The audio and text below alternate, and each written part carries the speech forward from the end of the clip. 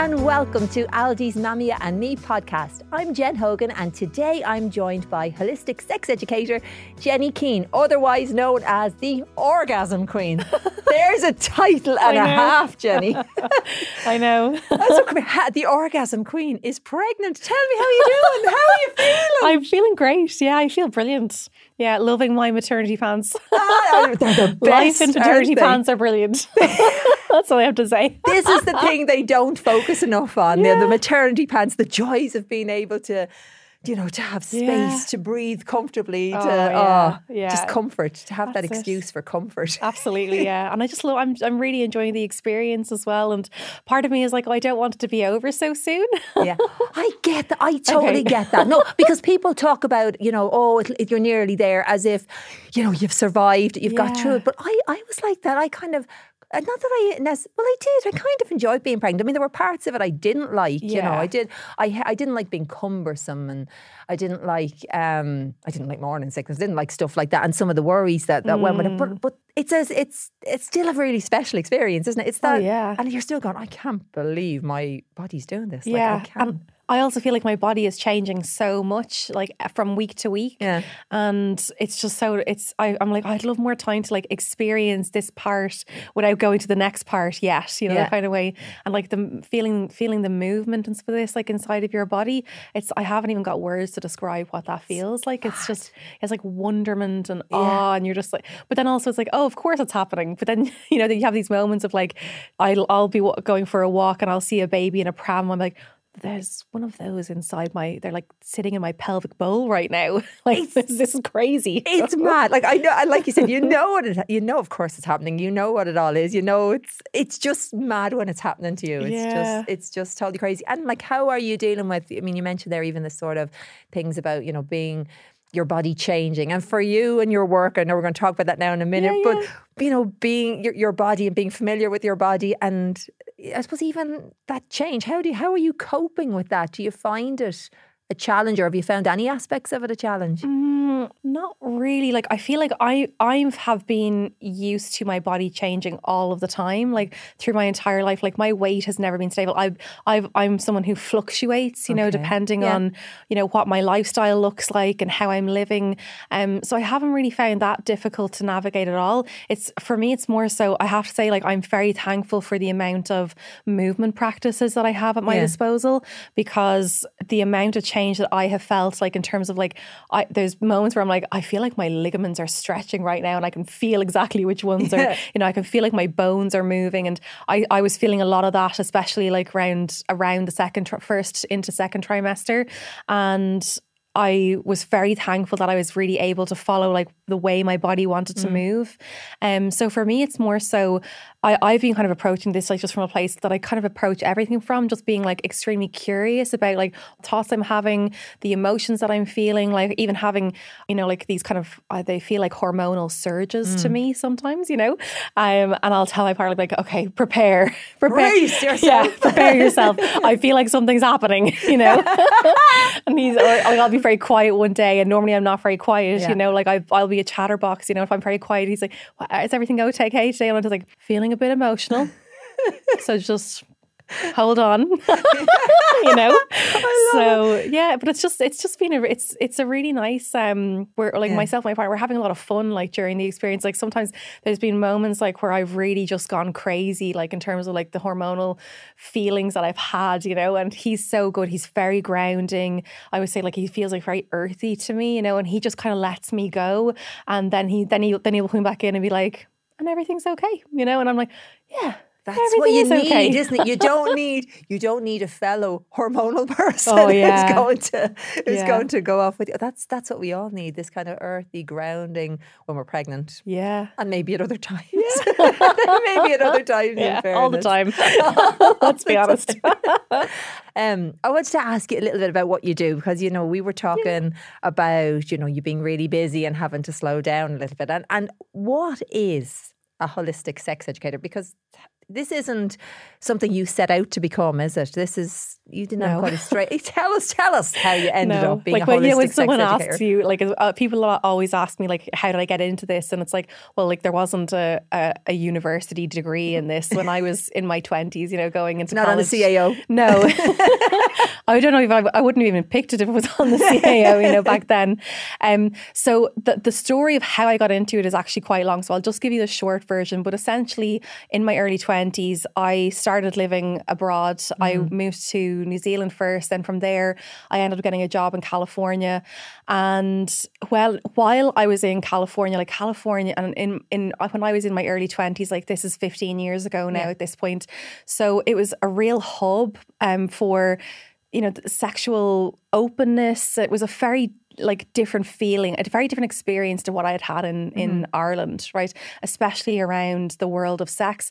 I'd had difficulty with my menstrual cycle since the beginning of time, right? Since it started for me. So I was put on the pill very young. I had a very difficult time. Like whenever I would bleed, it would last for at least 10 days, potentially go over 2 weeks. I'd be on the floor and my life would have to stop, you know? So I never knew that there was a possibility to have a relationship with your menstrual cycle beyond, you know, going on the pill. And when I was in California, I was already practicing a lot of yoga, and I started teaching, and I was in all of these kind of holistic, I suppose, circles, and women were talking about how to have alternative methods actually of engaging with your menstrual cycle. So it started there, and then because I was like, wow, I can ask questions, and some people have different answers. It started opening up my world, and then I obviously then started asking questions about sex, which led me into a workshop in San Francisco on female ejaculation. And then after this, I was like, oh my God, this is absolutely amazing, the way that you can engage with your sexuality and engage with sex in general in ways that are extremely open, also fun as well. Like there wasn't this kind of like fear around it, or like, you know, once I was in these kind of settings, it was just incredible. I was shocked at how open everyone was at talking about sex in general. I had never been around these kind of open conversations before. And I just kept having more questions. And eventually the questions that I had led me into courses. They led me into trainings. So I was very interested in trauma training. I ended up going into somatic therapy and then somatic sex education. And somatic therapy for me was really easy to get my head around. I had come from a background in animation, actually, where that's what I did in university. And for me, animation is like it's like the study of movement, but it's also how do you tell stories through movement? And so when you think about trauma therapy, one of the big things they always say is that, you know, in trauma, our body holds on to these stories. So someone who is, you know, feeling anxious is going to look different, even just sitting down, to someone who's feeling depressed, to someone who's feeling quite happy and content. The language that your body is speaking is available, like, to see, right? And so I was studying this in university, obviously through the form of animation. So for me, this kind of jump into trauma therapy and then somatic therapy was really easy, because I'd already had this kind of background of training my eye to look at how bodies move and things like this. And obviously then when it comes to sex, you know, somatic therapy, just for those of people who don't know, when you think about psychology, it's very much at the level of the mind. So it's talk therapy, but somatic therapy is actually therapy that works in and through the body, right? Okay. So it's, again, the language that your body is using to speak to you. So those cues that your body is giving you all the time. And it makes sense that sex and somatic therapy go really hand in hand, because when you're thinking about things like, even like orgasm, orgasm is a sensation that you're experiencing in and through the body, right? So it's basically learning how to learn the language that your body is using to speak to you, so that you can speak back to it. Okay. Right? In a very short way of explaining. So it led me to there. And then essentially I was still traveling all around the world, and I was holding mini workshops. I ended up coming home, and the first workshop that I held in Ireland was in 2016. It was called Orgasm. There was 12 women in the workshop, and what I was finding was the questions that they were asking, or the worries that they had, the concerns that brought them to me in the first place, actually were all things that came from a lack of sex education. And if they had the sex education, they actually wouldn't need me at all. So as a result, I started holding these really small workshops for the people who were coming to me one-on-one, because I was like, I don't need to touch you. You don't need to, like, no one needs to touch you. You don't need to. I was like, you need the information, you know? So I was doing these workshops, and this was all over the world. And first of all, it wasn't just in Ireland, because everyone needs this information, not just Irish people, right? But when I came home, then I started in Ireland, and then obviously then when lockdown happened, I was due to hold one of these classes, and I emailed all the women and I said, look, people are trying this stuff on Zoom. I don't know if this workshop is going to work on Zoom, but we can give it a go. And if it doesn't, sure, we'll be out of lockdown in 6 weeks anyway. Little do we know. Oh, the innocence. Yeah. And everyone was like, wow, we've been waiting for months. Like, they were on the wait list for months. They were like, do it. So I happened to put up the rest of the places, because at that point, Zoom, I had 23 women in the class. Zoom let me have 100 participants. Just put the rest of them up on my Instagram story. And at that point, I had less than 2,000 followers, and they were snapped up. And then I had hundreds of messages saying, will you do it again? I missed it. And I put it on again, 100 places snapped up. And then one of my friends, and this is so it'll just go to show you how I wasn't even thinking. One of my friends was like, why don't you up the limit to 500 participants? And I was like, oh, yeah, I never thought of doing that. So I did that, 500 places gone. And this was within a couple of weeks. And then it just kept rolling. And the workshops like have, you know, anywhere from a couple of hundred to a couple of thousand people in them. And now we offer replays as well. So there's even more. So I did one this week. There was 9,000 women in it. 9,000? Yeah. Wow. That's some number. It shows, I suppose, there is the curiosity and there is the desire for information and knowledge out there. And do you think maybe Zoom makes it a little bit easier for women to do it, because if they're still embarrassed? And is it it's always women? No, well now it's expanded to everybody. Yeah. Like I started doing this. It's like a show. It's an online show. The sex toy show before Christmas, and I do it like, you know, it's like the adult version of the toy show, right? Just, like, we never stop wanting to play either. We just socially acceptable to not play, right? But in There's so many things I want to say there that are just not appropriate for a sex toy show or any reference to the toy show. No. But I wanted to do that in 2020, but I knew I wouldn't be able to, you know, that year, you know. So for me, it's been this very kind of taking one step at a time with it. So now everyone is in the workshop. People bring their partners, and we do couples workshops, and it's really open to anyone who wants to learn, you know. So yeah. So we have really changed them from what you thought Ireland was like. Oh, yeah. Versus maybe where we are now around those conversations. Well, I suppose because you're pregnant now, I presume you are getting a lot of questions from parents around pregnancy sex, or even sex as parents. Is there anything that you can maybe offer? Have you thought about doing workshops like that for pregnant women, or for parents afterwards who are maybe looking to? It's so funny, because as soon as I announced that I was pregnant, I had like a flood of DMs being like, are you going to do the sex post babies and sex during pregnancy? You know? And, you know, the questions that I get a lot around, let's say, sex during pregnancy would be like, is it safe to have sex during pregnancy? Also around how do people cope with their body image and their body changing. And then the other one would be sex positions are huge, right? So trying to find comfortable positions for your body, especially as it's starting to grow.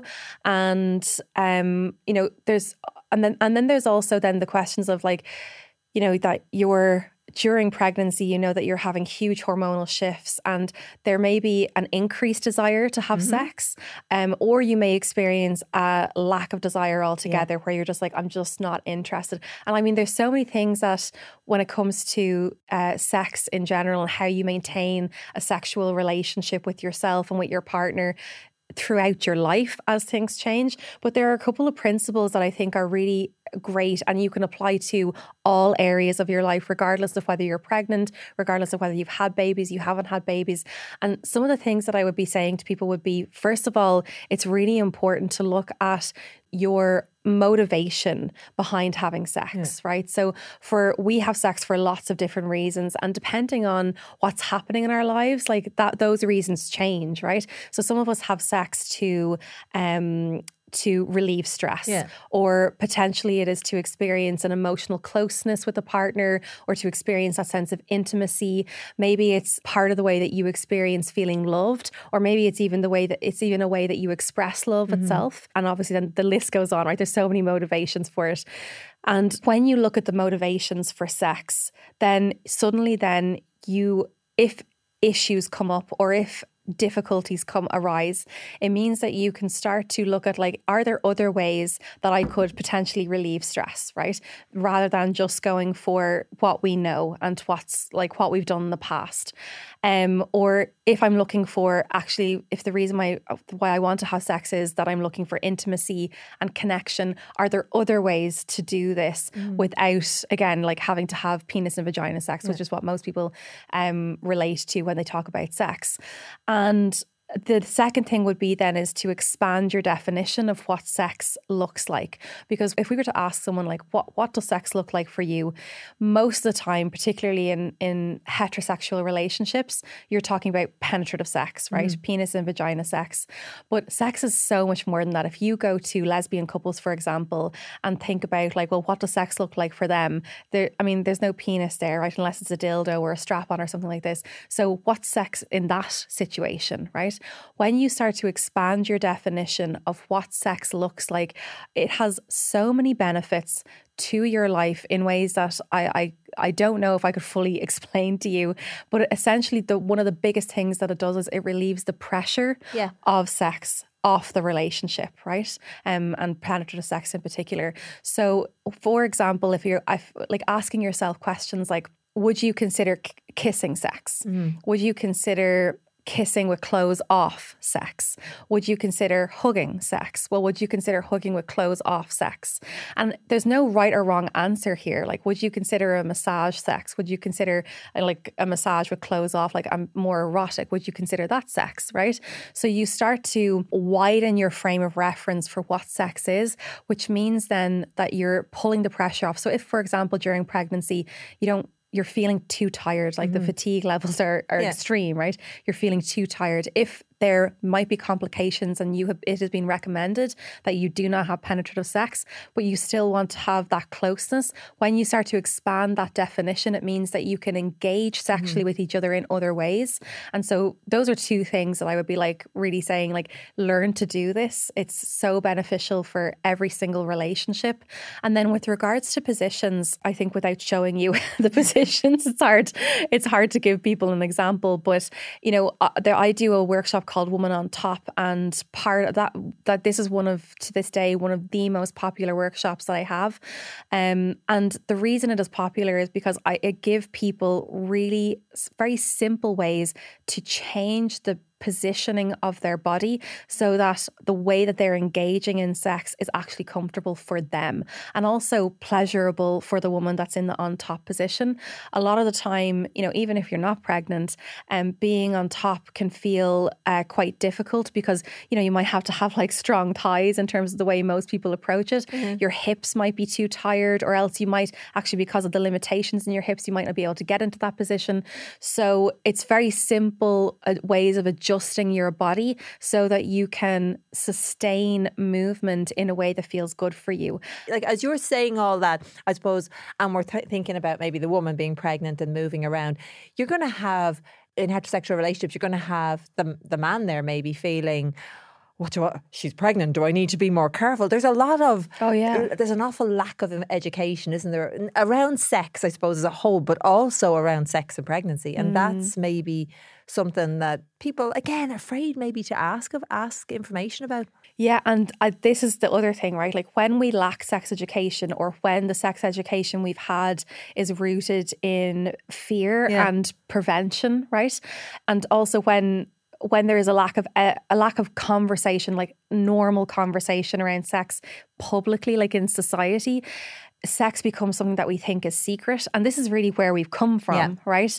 I've obviously seen a big change in Ireland in that, like even since 2020 when I went online, the difference in the conversations that I've been having with people are like, I always say this, like one of the first interviews that I had in 2020 for a really well-known paper, the person who was interviewing me was like, I won't be able to say any of these words. And like the word she was referring to is vagina and vulva. She's like, oh, I won't be able to say any of those words. Oh my God. Even then, like we've come a very long way. And even as well, like, you know, the types of questions that people were asking me, like they were much more limited to what they're asking me now.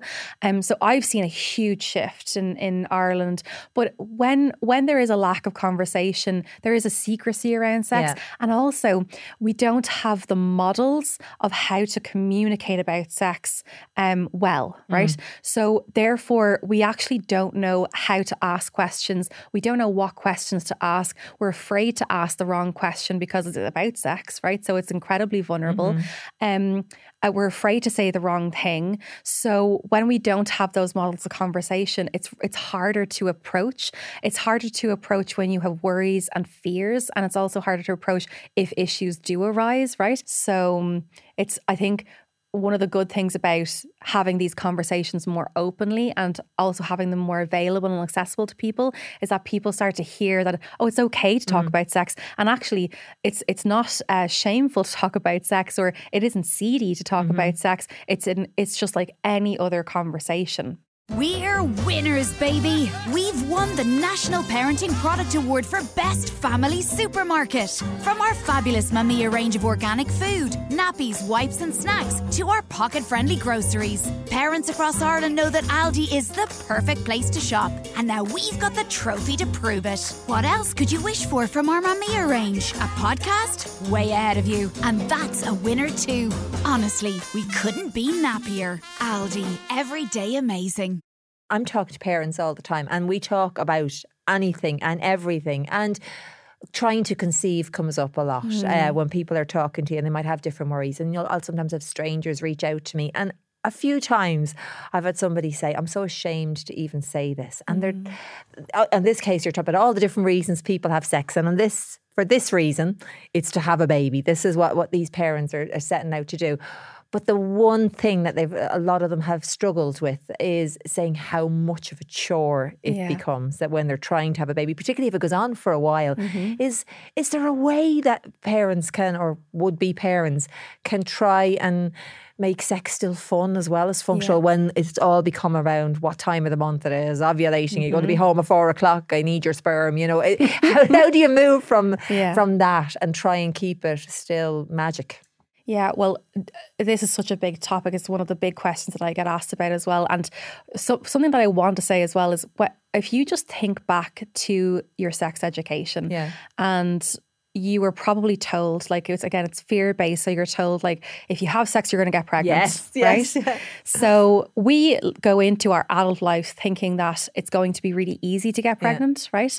And obviously we know now with the huge kind of focus and visibility on conception and the difficulties and struggles people are having, the fact that people are more open talking about it, we know that that's not always the case, right? So I think sometimes there's this element of like feeling broken as well that comes with, you know, especially if you're trying for a long time. And it's just to say that, like, look at the sex education. You were told, like, you were literally lied to when you were a kid to say, oh, it's really simple. The first time you use sex, you're going to get pregnant, right? Which is not the case for everybody. So the second thing with regards to sex becoming a chore. So I always talk about the idea of the productivity mindset versus the pleasure mindset, right?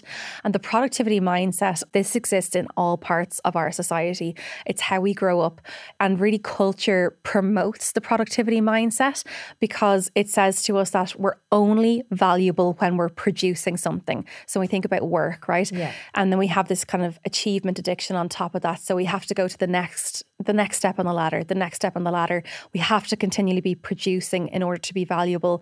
And this mindset leaks into our sex lives as well, right? So where we're only valuable when we're producing an orgasm, for example, right? So think of the amount of people who fake having an orgasm because they don't want to feel like they're less than, or that there's something wrong with them, or the amount of pressure that's put on having an orgasm in a sexual encounter, right? Because if you're not producing an orgasm, it means there's something wrong with you, or you're not quite good enough, right? Or there's, you're not quite good enough.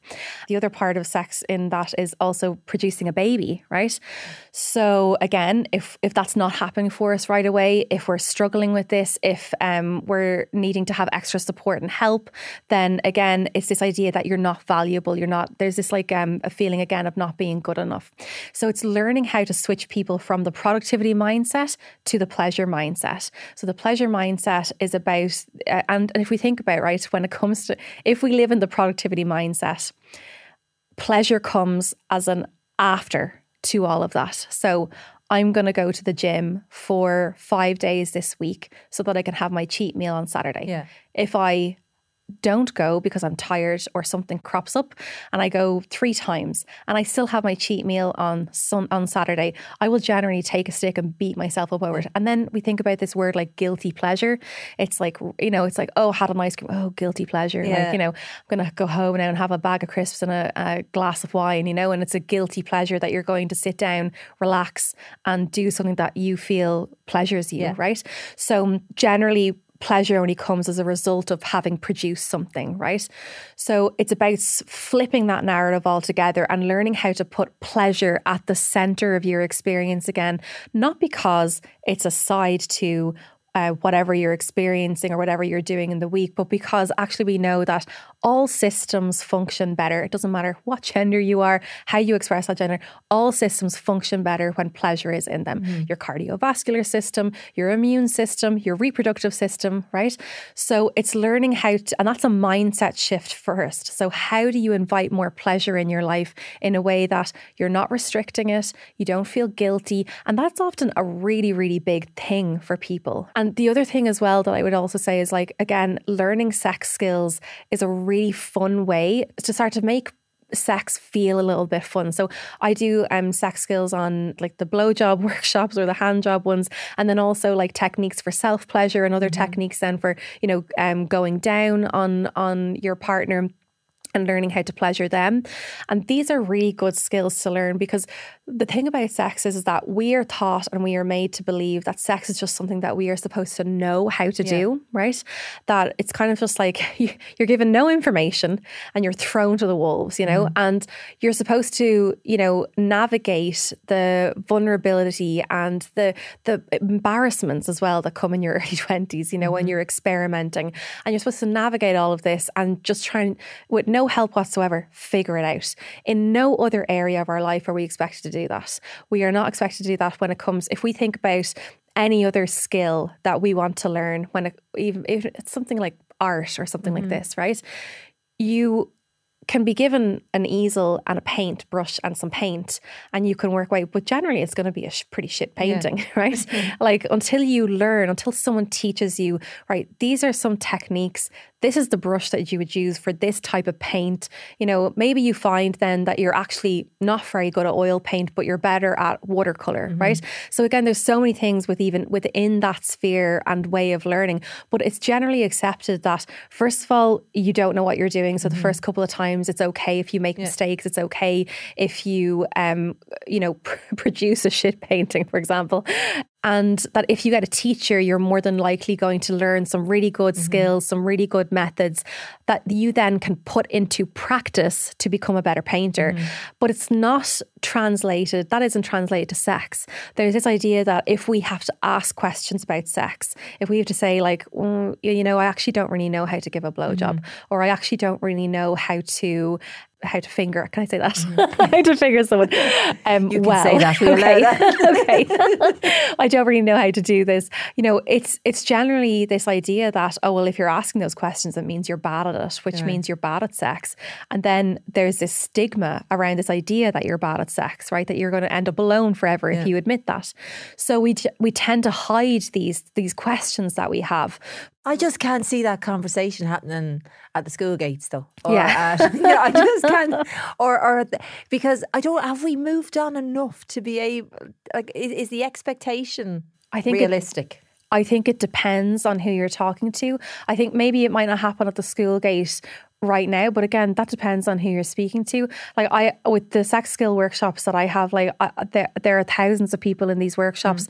They said I had one last year, 3,000 people. It sold out in an hour.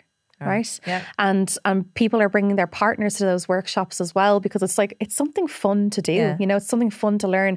And if you think about the pressure, like we spoke about earlier, the one thing you need to learn how to do is learn how to take the pressure off sex. If you're thinking about the pressure that comes along with trying to conceive, learning how to give each other an erotic massage, learning how to touch your partner's body in a way that works for them, like learning touch techniques, learning new ways, right, to pleasure a penis or pleasure a vulva is actually really, like, the process of learning actually can bring a lot of fun and laughter. One of the things that I always say, like when it comes to sex skills, is that in order to do that, you need to learn how to take sexual perfection off the table. Yeah. Because again, a lot of the time, the reason we'll stop ourselves from learning anything new is because we're afraid to be bad at it. Yeah. You know? Do you think have you any tips at all, Jenny, though, for people when they do become parents and when time is of the essence and when they really want to maybe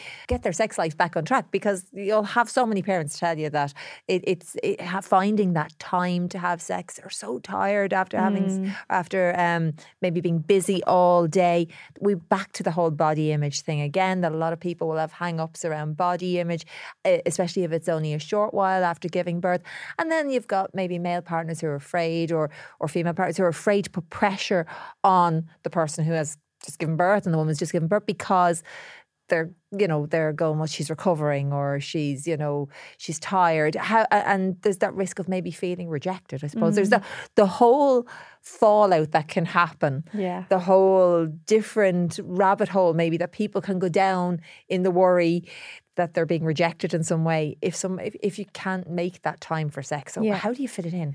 Yeah, so I actually do have workshops coming out on this, because even the questions you've asked, like this is a couple of hours of a conversation that we could have. But some of the smaller tips that I would give, right, would be, first of all, earlier on when we spoke about sex during pregnancy, those things of looking at your motivation behind why you have sex, also learning to expand your definition of sex is really important, again, for taking the pressure off, because regardless of what kind of birth you have had, it may be the case that you do not want to be touched, right? Yeah. And I especially if you're in a heterosexual relationship, I mean, I haven't experienced it yet, but even the feeling of it, the thought of it, the idea of, something coming out of my vaginal canal and then a very short while later, someone else like pumping inside of it. Like, I'm just like, that is not an idea that feels enticing, right? Yeah. So learning how to expand your definition of sex beyond penis and vagina sex is going to be really important, because again, you're still enhancing the connection, the reason why you're having sex in terms of those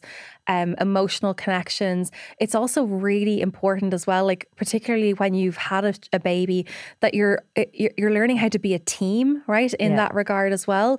So it means that when maybe you come home and you see your partner is exhausted because they've been minding the baby all day, you don't have to necessarily go towards sex, but you can still keep a sexual connection where it's like, do you know what, like, lie down, let me give you a massage. And the massage can be a sensual massage. It can be a massage that helps support, relieving stress from the body. It can also, like, I mean, imagine, it's so nice when you feel tired to have someone's hands on your body, right? To just be like, I'm just going to hold you, right? Things that I would say for that is really important to, like, turn the TV off, right? So that would be a really important thing to do, so that you're just focusing on what it is that you're actually doing. Like, there's different types of touch as well. Like, if someone is feeling very unmotivated or even deflated, the kind of like tickly, light, feather-like touches are really good for alivening and waking someone's body. If someone's feeling exhausted and tired, more firm and longer held touch is going to really support someone in relieving stress and relieving tension. Another thing as well, when it comes to post babies, is like the tiredness is a real thing. Yeah. I get asked about it all the time. And when we think about what happens when we're tired, first of all, we haven't got the energy, the reserves in our body to actually go towards a sexual experience because everything feels exhausting. And we have different priorities and different responsibilities. And if the sex that we're having isn't alluring, then we're going to prioritize different things, like sleep, right? Yeah, of course. So learning how to approach sex in a way that is alluring, right, for you and your partner, that looks like learning how to remove the sexual scripts that you have around sex. So sexual script theory is this idea that, again, if we ask people, what does sex look like? Generally, they're describing steps of, well, it'll probably start with foreplay, then it will move to penis and vagina sex. And then sometimes people will talk about aftercare, but oftentimes it stops, with an orgasm, someone orgasming. So it's learning how to change your definition of sex to a concept of sex, because the problem with the definition of sex means, and sexual script theory means, that sex, there's no novelty in it, right? When there's no novelty in it, when we know what we're expecting, sex is less alluring, right? And again, we'll start to prioritize other sex. So learning sex skills, an amazing thing that you can do in order to flip that. The other thing about tiredness is that it's going to affect your body hormonally. So it's also you yourself relieving the pressure from yourself to feel like you have to have sex. There is a research study done on women who had given birth and how quickly they return to oral sex because they are feeling obligated to have some kind of sexual connection with their partner, and maybe penetration is off the table for them for whatever reason, but they return to oral sex really, really quickly. And the tone behind that is that, well, I have to, right? And when sex becomes an obligation, it is one of the quickest ways for your sexual relationship to die, right? Okay. So it's really important, again, that you're aware of that for yourself, because oftentimes, like, we don't think about the bigger picture, like in 20 years down the line, like, do you want to be with this person? Do you want to have a fulfilling sex life with this person 20 years? So you have to make sure that what you're doing in the moment is not setting yourself up for failure for that. Like, I'm just thinking here, and I have to be honest, even when we were going to record the podcast, I was just thinking how much my teenagers are going to love this. They're going to love their mammy. They're going to love their mammy recording the podcast on social media talking about sex. I mean, what more could a teenager want? And I suppose talking about, teenagers and older kids, and I'm not going to embarrass mine anymore, but if you are going to have those conversations around sex, have you any idea, any tips or advice for parents into how they can have conversations about sex with their children? How much should they be telling them? Yeah, well, it's actually very interesting. The fear around talking to kids about sex is actually coming from our own lack of sex education, or else the fear-based sex education that we received. But actually, it's recommended that you're speaking openly about sex in your household with even very young children. And so obviously the types of conversations are different, but they are even saying from the research is that from 3 to 4, you're teaching your children the correct names for their body parts. And this is incredibly important for a number of different reasons. It's also teaching them that there's no secrecy, right, around their genitals and things like this. And that also that channel of communication begins to open already. And then as they get older, you're continuing to have those conversations. One of the biggest things that they say as well is that, especially around teenagers, that you and your partner or whoever it is in your household, that there's this open conversation around sex. So one of the biggest things when people ask me about, like, oh, how do I talk to my kids around sex? I always say the best thing you can do is learn to remove the shame and stigma that you have around talking about sex, because this will transfer to them. When you remove that shame and stigma and you find that, like, actually sex can just be any other type of conversation, they start to receive that information as well. One of the things that I'll say is that I had terrible sex education in school, but my parents were really open about talking about sex around me, around my sister sister, around my brother. And, you know, it wasn't done in a weird way in any way, shape or form, but it was essentially like, you know, sitting at the dinner table, you would be absorbing lots of different types of conversations. So, you know, conversations about school or about your friends, or, you know, what you're doing for the weekend. And then there might be a joke or something like this around sex, you know. So for me, it was always very clear that if I had an issue or I had a problem, I would be able to approach my parents. Now, I didn't want to engage in the conversation around sex with my parents. I was the person that would like have my fingers in my ear being like, la, la, la, la, la, I'm not listening. I'd leave the room, you know. It became a joke at one point, like to see, you know, how quickly I was going to leave the room when the sex conversation started. But I also was extraordinarily open about sex with my peers, because at that age, your teenagers will want to talk to their peers more than they want to talk to you, right? One really good tip that I have for parents with teenagers is leaving books about sex around the house, because your teenagers are curious, they will open them, and, you know, having the right books on the table as well. I have a blog post about this on my website, so people can look up some of those books. And you yourself as well, like reading books about the teenage experience, they're having a very different experience to us now than we did, you know, when we were teens. So it's really good to like be updated with like the way that they're absorbing sexual culture, right? Which is, I mean, for us, we didn't have social media. It didn't exist. It didn't exist for me. It definitely didn't, like, it didn't exist for so many parents at the moment. And what that meant is that our peer group was a lot smaller. It was more home-based. Their peer group is now global. So they're looking at Instagram, they're looking at TikTok, all these things. And what you learn in teenage years is how to use your sexuality as a currency. So you exchange it for popularity, for friendship, you know, for love even, right? Isn't that actually depressing? It's, you know, it's worrying, but there are ways to manage it. Okay. I mean, you're saying this and it's so right. It's so, you know, if anybody who's got teenagers or anyone at all is on social media and you're so aware of how they are bombarded with information and sexuality, and their sexuality is something that is really presented to them from a very young age, maybe far younger than they are ready to deal with it and absorb it. And just when you talk about it being exchanged in currency like that, it is... But there's ways to deal with it. You're going to tell us the ways to deal with it. But it also is like it's an important thing for parents to understand, you know, to understand like that it is important to engage with your children about what they're looking at online, and even just preparing them. And this is why there's a lot of talk at the moment, not just around the conversation around consent, but actually around porn literacy, right? Teaching your children how to be able to digest and even mentally understand what it is that they might come across online, right? Because it's so much more available. You know, one of the things like that I say to my partner, I'm like, they're never having phones, they're never having tablets, but I know it's not possible, it's not, exactly. right? So, but you know, and also as well, like I would be really saying as well, like looking at the school system as well, it's not just about educating them within schools. Like obviously I think home education around sexuality is really important, because you also get to manage that relationship, you know, depending on what your comfort zones are as well. I suppose it is...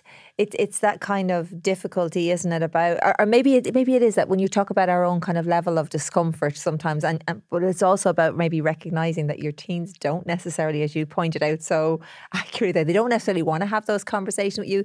Might absorb the information from you, but they don't necessarily want to have those. So going, I'm not a regular mom, I'm a cool mom, isn't going to wash. It's not going to wash when it comes to talking about these things in a sit down way, really. You know, it's not going to work that way. It's but being aware that they're listening to the way that you are speaking about sex. They're also listening to the way that you and your partner speak about sex. And they're also, and one of the things that I will say is that particularly in heterosexual relationships, this conversation tends to fall on, like the responsibility tends to fall to the mother, right? Or to the female in the relationship. And what I would be saying, things. and what I would be saying is like, it's really important that if your partner is male, that he is also engaging and open with these conversations around kids as well. Like that just because, you know, you're going to talk to your daughter about her menstrual cycle doesn't mean that you leave it to the mother alone. That like it's important that, you know, your daughter knows that actually, well, she can come to you, right? If the mother isn't available, she can come to you, right? And speak to you. So that there's more people in her network, right? As well.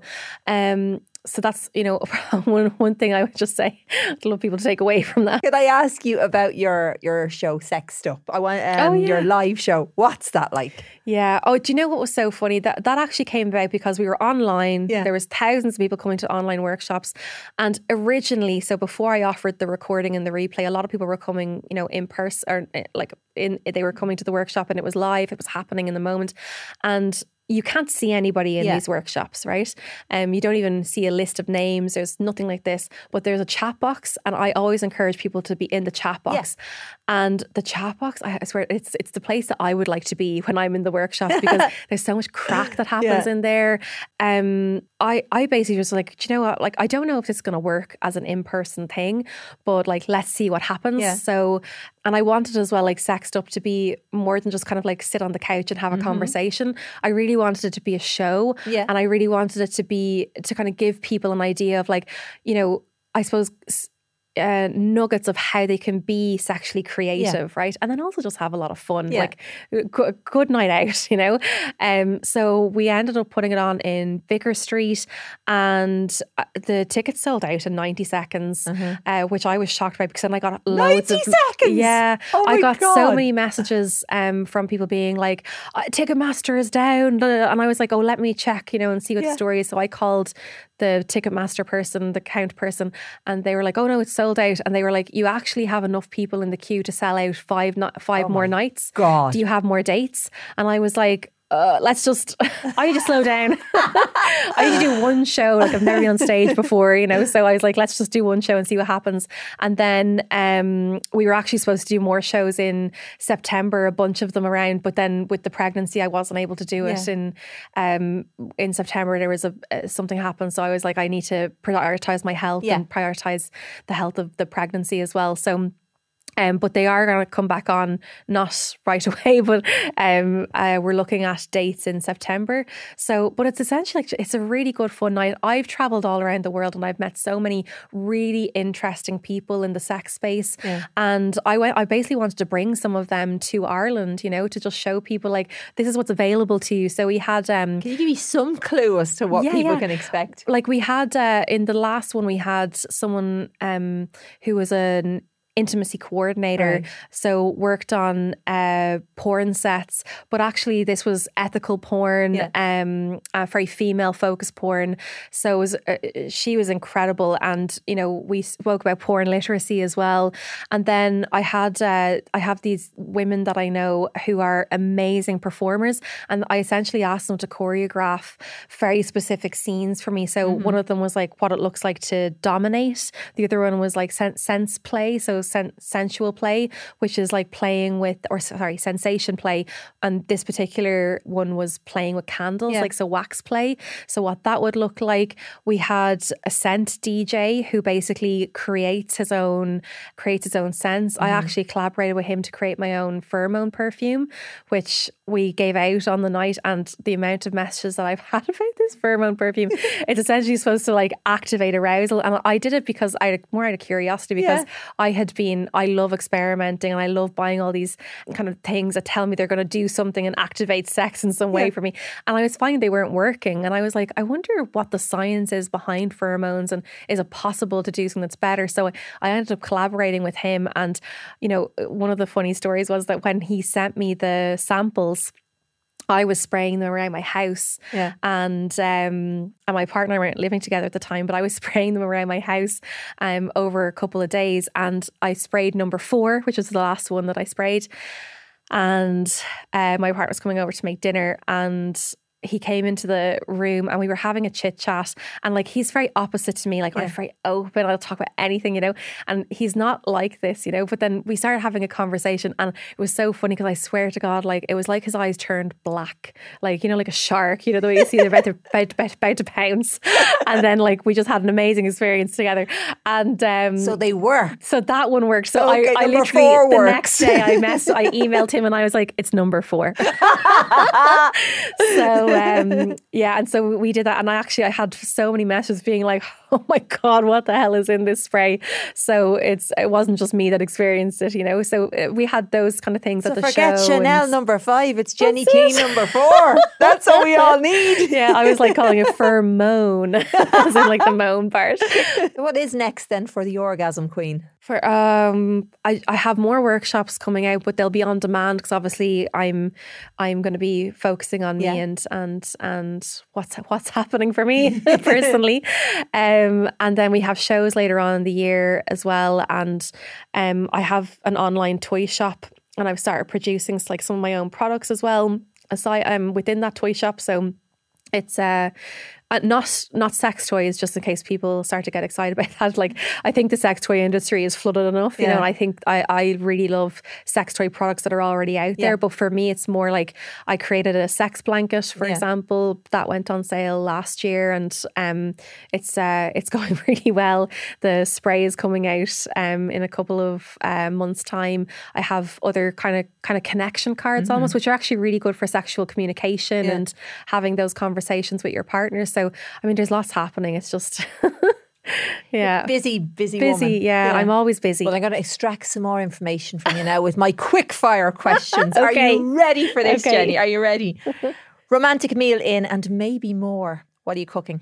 My partner's cooking. He's the cook. Oh, he's a cook. He's the chef. Okay. What's your hidden talent? My hidden talent. I'm a pretty good artist. Yeah, I can draw pretty well. Okay, so we'll watch that space too. What's the one thing every woman should own? What's the one thing every woman should own? I do think every woman should own a sex toy. A sex toy?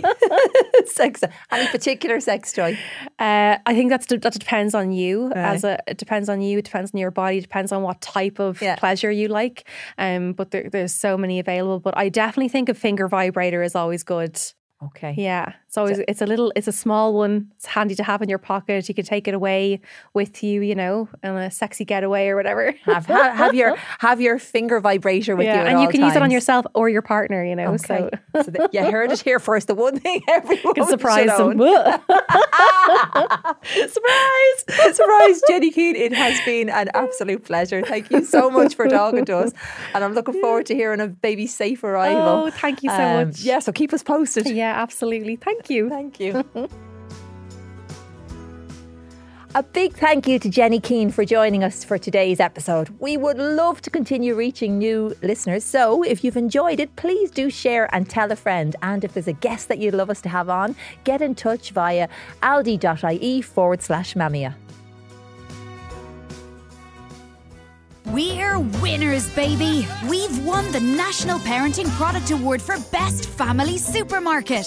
From our fabulous Mamia range of organic food, nappies, wipes and snacks, to our pocket-friendly groceries. Parents across Ireland know that Aldi is the perfect place to shop. And now we've got the trophy to prove it. What else could you wish for from our Mamia range? A podcast? Way ahead of you. And that's a winner too. Honestly, we couldn't be nappier. Aldi, every day amazing.